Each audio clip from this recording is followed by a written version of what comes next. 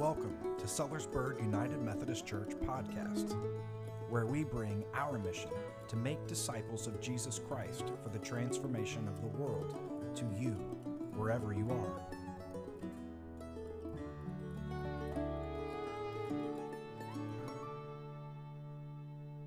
We will hear from our fourth gospel, one we call John, and like last week, there's a debated ending.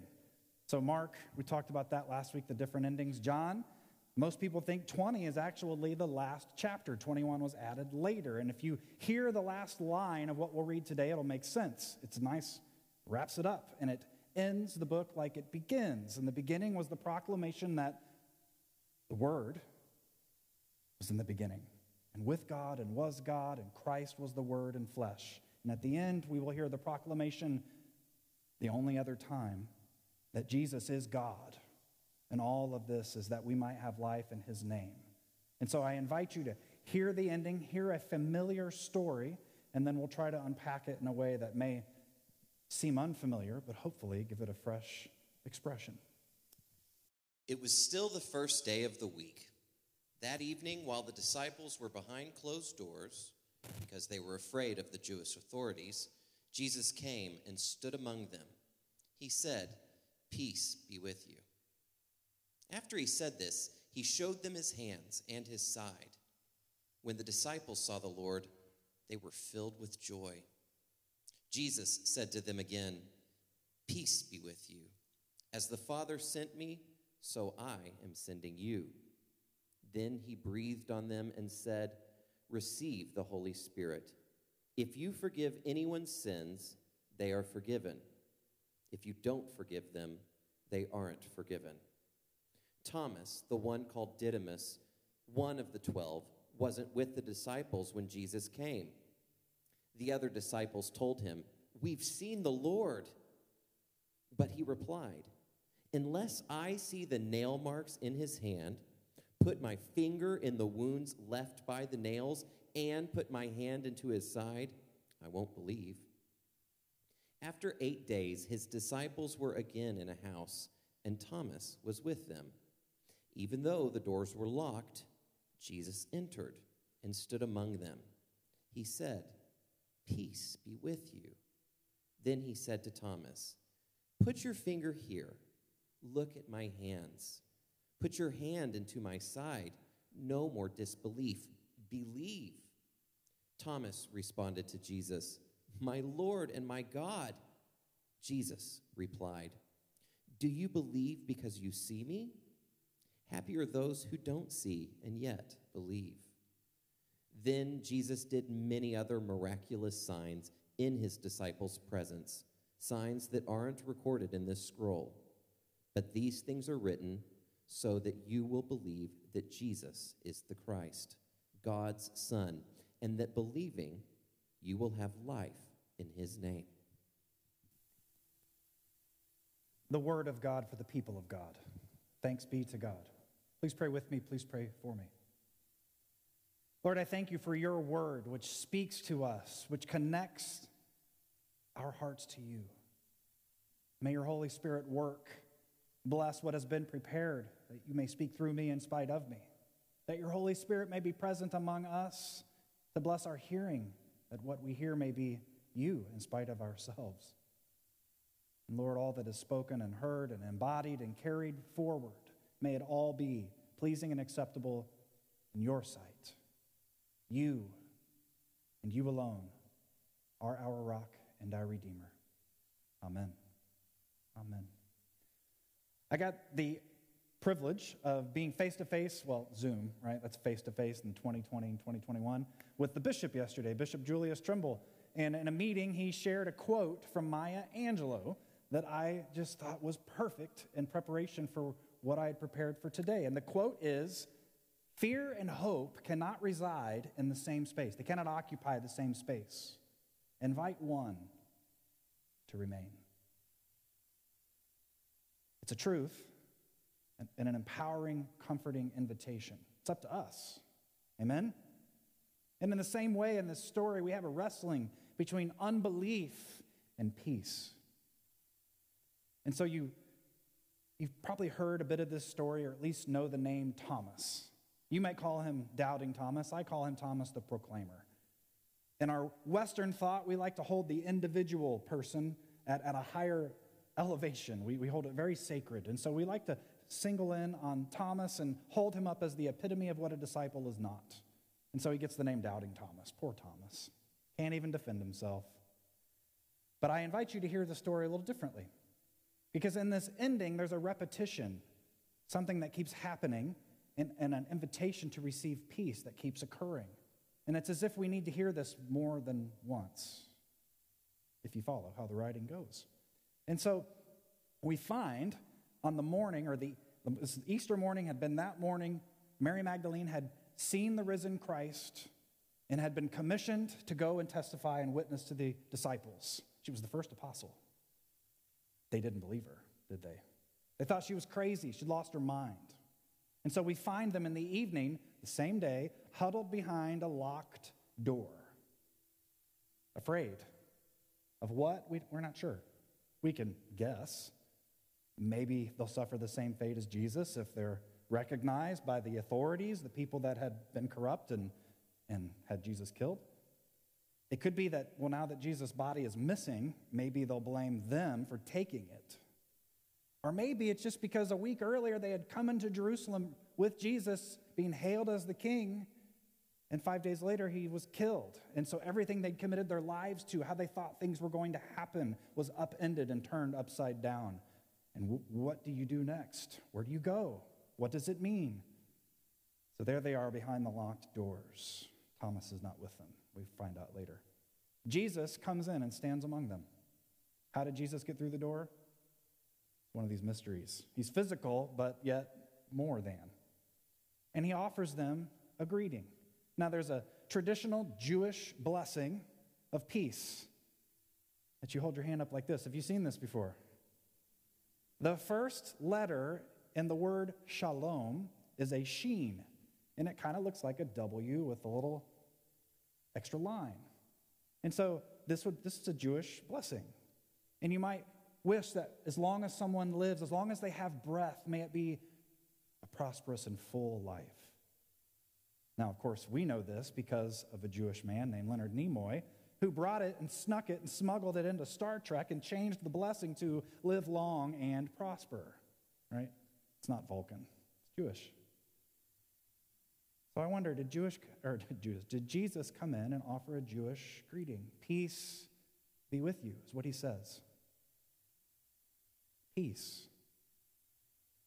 There's a number of things Jesus could have said. A few days prior, they all abandoned him. They didn't believe Mary, and here they are huddled. Jesus could have given them a lecture. In fact, we might expect that, right? Sometimes we picture Jesus that way, but instead we see another version of Jesus. Says, peace be with you. And then they get excited and joyful, maybe because when he possibly lifted up his hand, I'm just speculating on that, but if he had, they'd see his hand, realize who he was, and they start getting excited, and again, it's a peace be with you. Second, and this time, he breathes and gives them the Holy Spirit and gives them the power and the authority to go to the world as he had come to them. And what power is that? Well, he says, to go and forgive sins or retain them. That's your power now. That's a sermon for another day, and we will get to that. But we're going to go 8 days later. Another locked door, the disciples. Thomas is now with them, and he said, I'll have to have seen his hand. And so Jesus there appears again. Peace be with you. And this time seems that he says it to Thomas. And he invites Thomas. Thomas, look, touch, see. Notice that Thomas didn't touch him. It doesn't say that he touched him. He says, look, see, touch. And Thomas says, my Lord and my God. And then Jesus says, well, you believe because you see. And that's good, but how much more of a blessing will it be for those who don't see and believe? Well, let's back up a minute. Poor Thomas gets the brunt of the ridicule here. There's a locked door again 8 days later. 8 days later, the disciples are behind another locked door, still afraid. Of what? they afraid of death? I mean, that's the ultimate weapon this world has, right? Death. And yet they know it's been conquered. So why are they afraid? Maybe they were just more comfortable behind a locked door. Can we identify with that? How many of you maybe get ready to go to bed and you think, did I lock the door? And you have to get up and go check or you're going to have trouble going to sleep. Anybody? All right, a couple. We like locked doors. They give us a sense of security, a human-made sense of peace. What is peace? That's the question.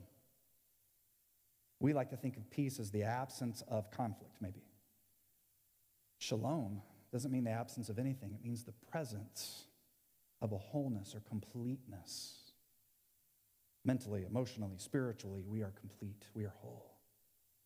We lack nothing. It's often used in reference to relationship. If we have peace with God, we have right relationship with God. It is a whole relationship. It is complete. It lacks nothing. If we have peace with each other, we have a whole relationship with one another. We lack nothing. It's the presence of this peace.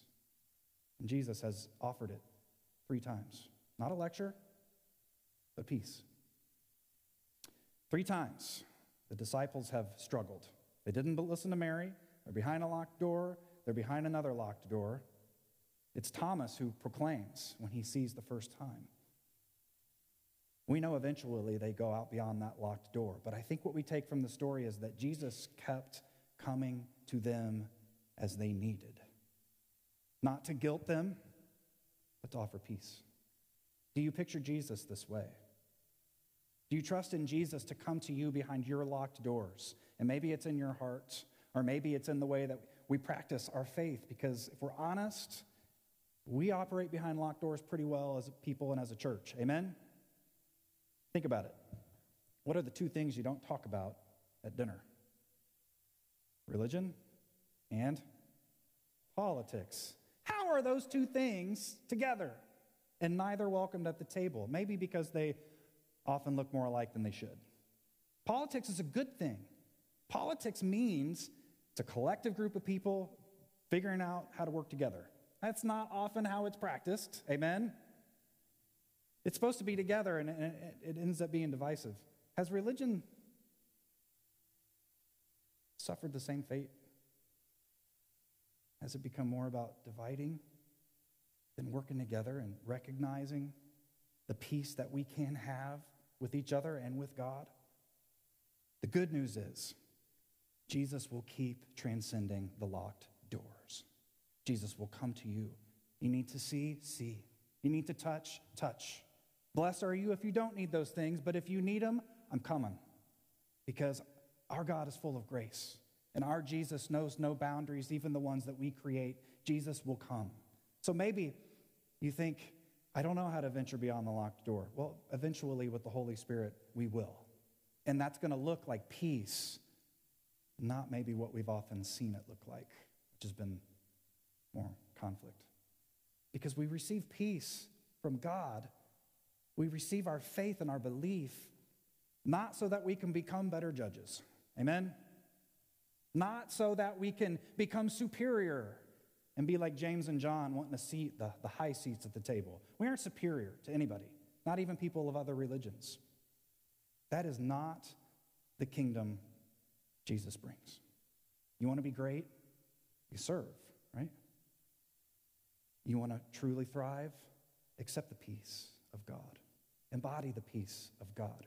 Reflect the peace of God. And maybe you haven't found it yourself yet. Jesus is coming. Jesus will come through the locked door. And I hope you're ready. And when we're ready, I hope we start dreaming about what it would look like if we were a church. And I'm talking the big church, not picking on you all, because I'm part of it too. What would it look like if we were a church who lived on both sides of the door, bringing God's peace and forgiveness and fullness of life? Well, we have that power, don't we? Amen? This is the Easter season. We tell the story and we live it. And so I invite you to think about where it is you need to receive the presence and the peace, where you need to shed the unbelief so that you can transcend the door yourself and be the body of the resurrected Christ. Amen? Amen. We thank you for joining us today, and it is our hope that you have experienced the blessing of God through our time together. If you'd like to know more about our church community and its ministries, visit our website at sellersburgumc.com